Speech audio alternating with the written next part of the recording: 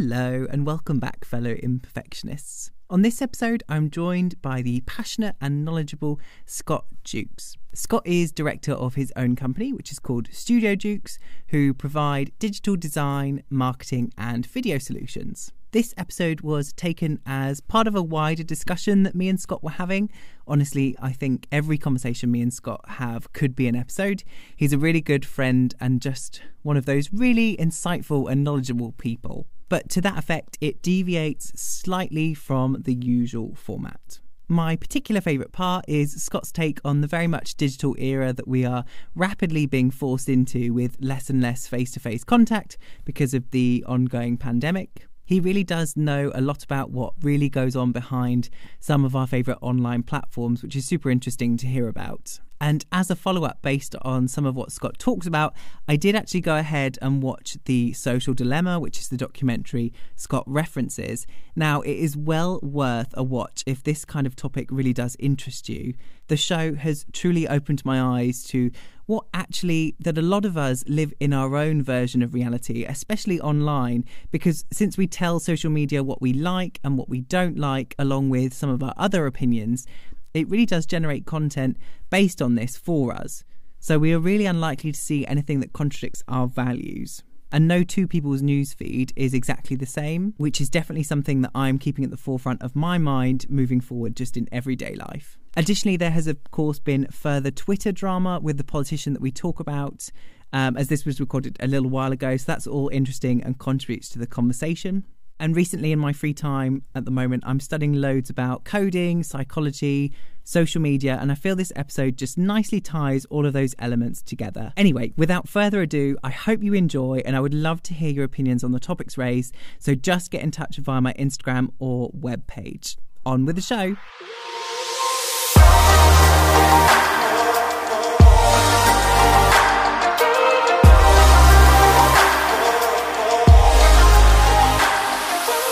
So welcome to Scott.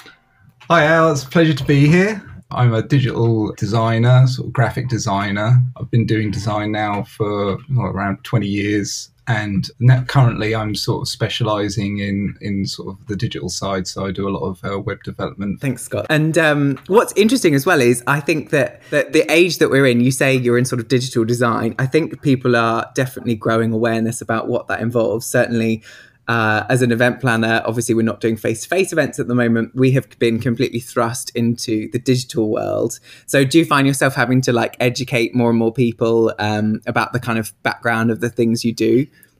Yeah, absolutely. And I think it's quite difficult as well because certainly for myself, I've kind of sort of been in the industry now for sort of a reasonable amount of time. So I've kind of gone from the point where it was more sort of traditional media, sort of print media and that kind of thing when I came in, and I worked in publishing. Publishing was my first main sort of design job.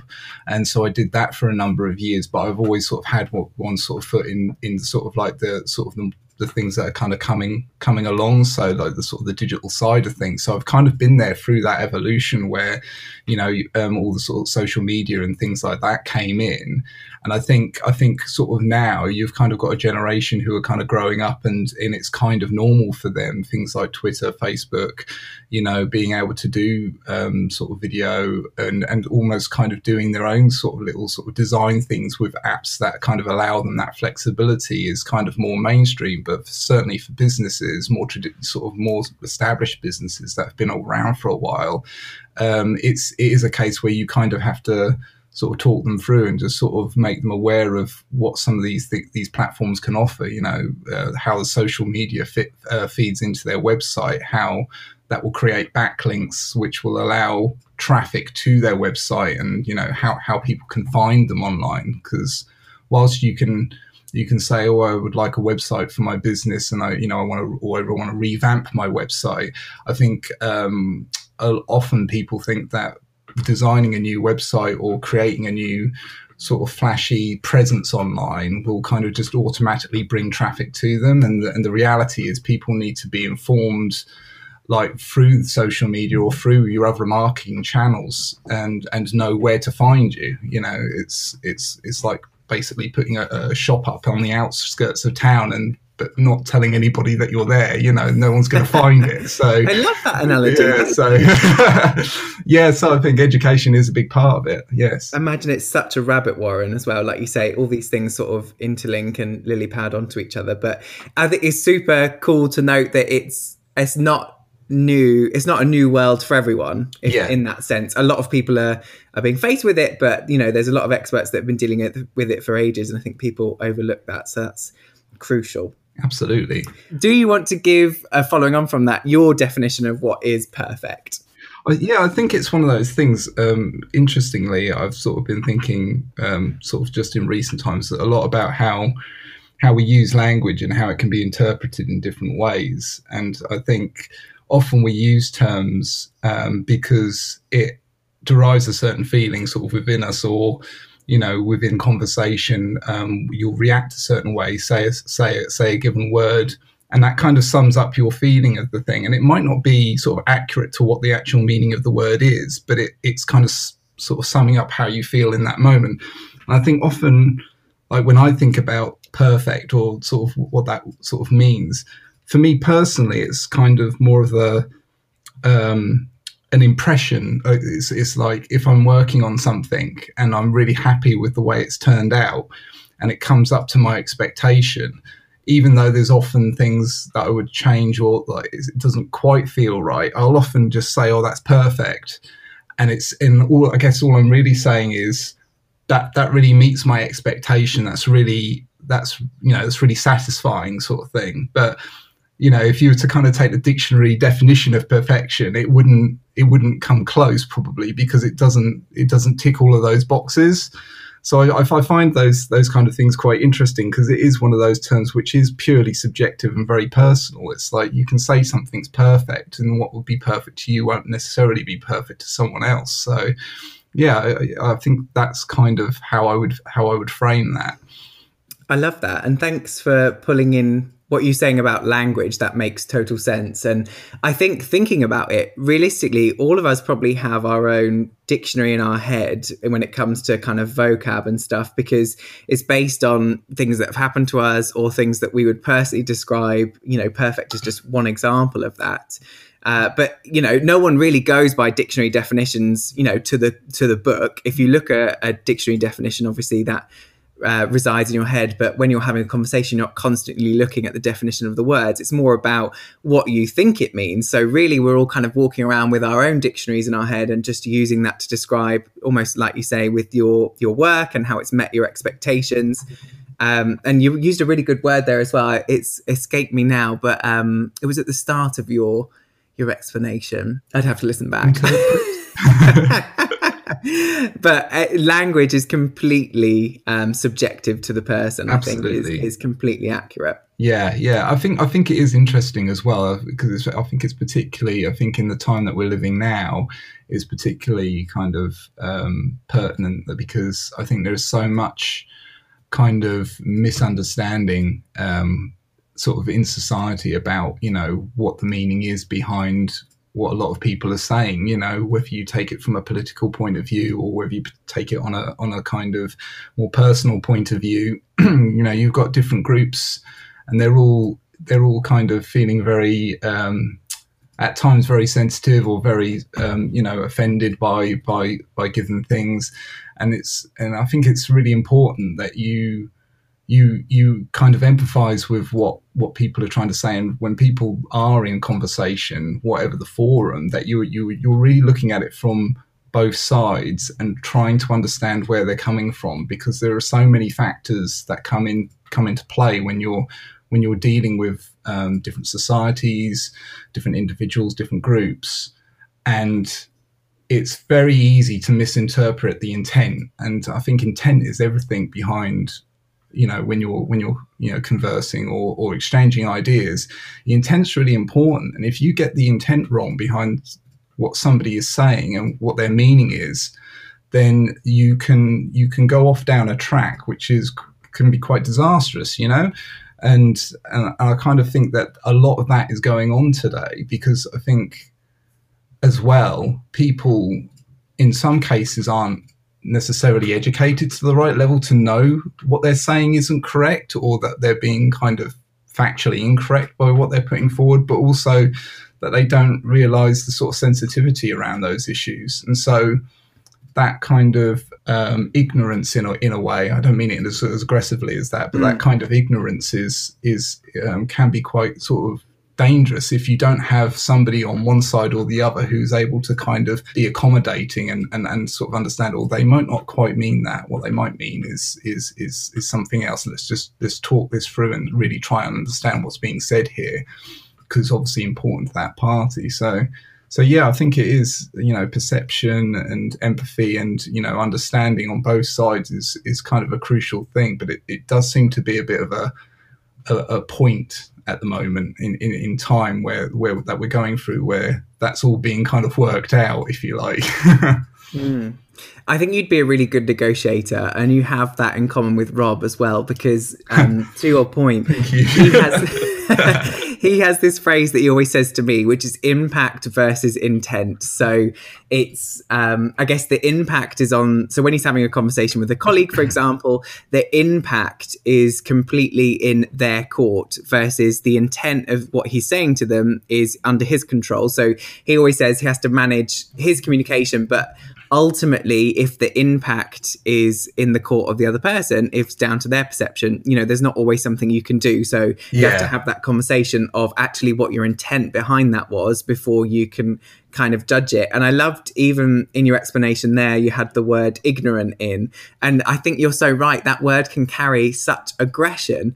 But actually, the kind of definition of it is just not knowing things. And, we're all ignorant to a certain degree in any walk of life kind of thing. And totally in the world of, Twitter, for example, that we're in. I can think of one particular person in the current election who is very much a keyboard warrior, and there is that kind of impact in what he's saying, and everyone as well. We're in the age of, it's so easy to just comment under something and give hate comment to, someone putting themselves out there on YouTube, when I don't think you would say that to someone in real life. I think it's hiding behind a screen that comes into it as well. Absolutely, yeah. And you kind of become divorced of any kind of consequence in those kind of situations as well. It's the easiest thing in the world to just fire a message off into the cosmos and, cause all kinds of damage by doing that, and have kind of almost zero culpability for those actions. But yeah, in particular, the person you're mentioning is I think that is one of the sort of really real sort of dangers now, as you've had somebody who's sort of been in a position of power, but doesn't seem to really have any kind of concern about that power and the impact that words have, coming from that position. And what's really worrying is it kind of opens the door for other people to be equally as sort of dismissive in the way that they kind of put their ideas across, and that in somebody who kind of leads a nation is quite a dangerous thing. You don't want somebody, or you don't want a situation like that occurring, on a regular basis, because eventually that's going to spiral out of control to a point where you have, countries going to war with one another because people are just saying whatever they like, and actually inaccurately reporting what's actually going on. So yeah, I think it's very important to be sort of conscious of what you're doing when you're sort of putting those ideas out there on those platforms. Yeah, no, definitely. And can you imagine, actually, just thinking about it, if all the other leaders of the, world's countries or whatever acted in the same way on Twitter as well? I think you're right. I think we'd have all been blown off the face of the earth by a nuclear attack by now, because it's, very fueled by that. And interestingly, Rob's been following the election very closely. He loves all of the politics over there because it's quite an interesting system and very different to what we have in the UK. Yeah, likewise, So he follows the politician on Twitter, and recently Twitter have censored the tweets. They've put them, so when you're scrolling in your news feed, as long as it's not marked as sort of sensitive or maybe controversial content, the tweets will automatically show. But they've been marked or reported, if you like, as potentially not true. So it actually hides it unless you click to consent to view the tweet. And I think it was something along the lines of, basically saying this might be fake news kind of thing. You have to click OK to proceed to view it kind of thing. So there is I suppose an authority that's kind of stepped in there, but yeah, it's been very, very interesting. Yeah. And that's a whole other area as well that's quite interesting, is the sort of the way platforms are sort of trying to navigate this kind of censorship issue, and sort of where their responsibility lies sort of in protecting these sort of individuals and groups and all the rest of it sort of thing. I think that the new Netflix documentary, The Social Dilemma, goes into a lot of detail on that, and that's a really interesting watch to sort of see. It basically addresses the thing I mentioned earlier about how we've basically, now got sort of a generation growing up with social media and the impact that has. And there's some really interesting statistics, which I won't try to go into because I'm not very good at remembering the details. But essentially, I think it was something to do with statistics with sort of children and teenagers growing up with social media and the kind of issues that they have. I can't remember if it was like mental issues or other sort of issues that kind of detrimental to themselves. But essentially, there is basically a graph that goes up from the point where social media starts to become a thing. The graph just goes up steeply up until like sort of present day. So there is definitely a correlation there, which is interesting to see. But it will be fascinating to watch how they kind of go forward and try and sort of flatten those curves, sort of redress that balance between sort of something that's quite beneficial and people's sort of mental health being not so at risk. That is mad. I will take a look at that. I've just had a little Google. You've brought that to my attention. It hasn't come up on my Netflix yet, but I'll definitely take a look at that because it's a topic that's super interesting in terms of like responsibility because I don't think personally the platforms, they're not responsible for people putting out the content that they are. It's just difficult because, with the age of like fake news and things, people need to be more educated about what they are posting, what they are resharing, checking facts and stuff like that. We could talk about that until the cows come home. It's insane amount of choice facing young people. And I sometimes come off social media feeling pretty depressed and pretty anxious because, it's a highlights reel. There is so many, people that are better looking, more successful out there in the world because, there's millions and millions of people on this planet. But what social media does is draw the attention to it and make it look as if it's mainstream, which is my personal problem with it.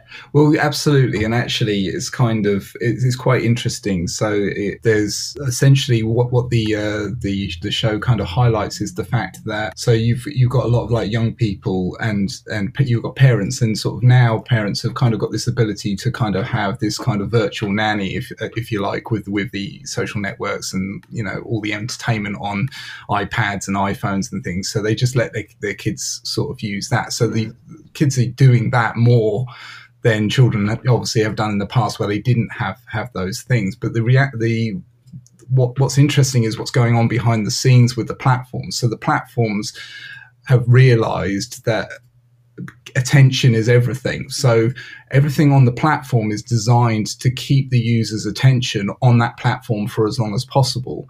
So it looks at, they've got algorithms and things and sort of AIs, if you like, that kind of look at how you're using different sort of apps and basically what pages you're looking at, what images you're looking at, what things you're spending a lot of time doing. And it collates all that data for everyone, but it also works out that, this particular thing generates more time on the platform. So then they push that into your feed as a recommended piece of content. And obviously that keeps you on the platform. Now, the result of that in a young, impressionable child is that if they're not sort of doing any kind of intellectual sort of thinking about any of this, depending on their age, they just use the platforms and they're just reading and looking at videos and things that are being suggested. And obviously they're doing that based on an algorithm that's worked out that they will want to look at that. And a lot of this content is kind of almost like low value content. It's not sort of like intellectual kind of teaching them about animals or teaching them about the world or teaching them about anything of any substance. It's kind of the really sort of easy easy to consume stuff that as an adult that you would click on just to be entertained. And they were obviously highlighting that, you know, that's a worrying thing, because if kids are spending hours and hours on these platforms and all that they're learning is all of this kind of low value stuff, it kind of, the influence that will have on them as they develop will be significant, because as you've pointed out, it's this kind of echo chamber of a certain kind of information, and you get to build this sort of view of the world which is not really real. It's just based off of an algorithm which is feeding you stuff just to keep you on a platform. So it's quite interesting. It's the show obviously explains it better than I have just done, but no, I get the general gist, and algorithms is something that fascinates me. But yeah, what you're saying, I did know. I was just having a browse of Netflix in the background because I'm trying to work out if I have actually seen it, but I think it's too recent. I've watched something similar, what things like YouTube and things like that doing when you're saying about attention with the kids and the iPads. It is almost brainwashing because it is predicting the content, keeping you engaged so that it can push the ads and make the money. It's crazy. Yeah, absolutely. And just to be clear as well, I think another thing that is kind of highlighted with it is it's not necessarily, although it's kind of what's going on in the background is intentional from a point of view of actually retaining attention on the platform. The intent isn't necessarily malicious. It's more of a byproduct of these platforms evolving. We've never had anything like social media before. It was a new thing, and at its conception, it was merely an idea for kind of people to kind of just exchange photos and exchange messages within groups online. But it's evolved to this massive thing, and now governments have got this issue where obviously it is such a big thing that, and you know, everybody's using it, that they have to they're taking a closer look because it's unprecedented. It has an impact on society. It has an impact on the way people are kind of being affected sort of with their mental health and one thing and another.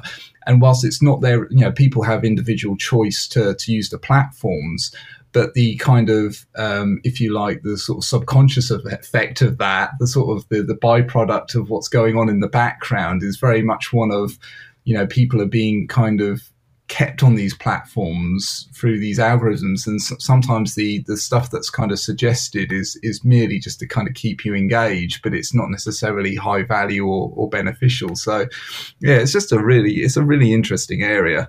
Oh no, definitely, I agree with your it's a good point, because we're making it out like it is malicious, I suppose, or it could be seen that way, but it's not. But at the end of the day, I think what everyone has to recognize is these companies are a business. You know, It's not there. Facebook is not really there for, well, maybe, as you say, it was started to share photos and things like that, but obviously it's evolved into this, you know, massive corporation, and, you know, $1 million business, no doubt more. And I think people probably forget that when they're checking into their content and things like that. And I think it's a responsibility of the individual to educate themselves about that and, you know, limit their use if they think it's applicable, or they can just sit and watch YouTube all day. Yeah, absolutely. I mean, I'd quite like that, to be honest. It's just I've got things to do. Yeah, exactly. Wonderful. Well, that feels like a natural place to end it. Thank you so much, Scott, for coming on and sharing your kind of input on this. I think we've talked about some incredible topics here, so thanks so much for your input. Oh, you're welcome. It's been an absolute pleasure. Thank you, Al. Thank you so much for listening, fellow imperfectionist. I hope you enjoyed the episode, and I hope it has inspired you to get closer to your true purpose in life. If you have a question, thoughts on this episode, or suggestions of topics, or even future guests, I would love to hear from you. Visit peakingatperfection.com/participate. You can also follow me on my socials, Instagram, LinkedIn, and even contact me via email. Links for all of this are in the show notes. See you next time.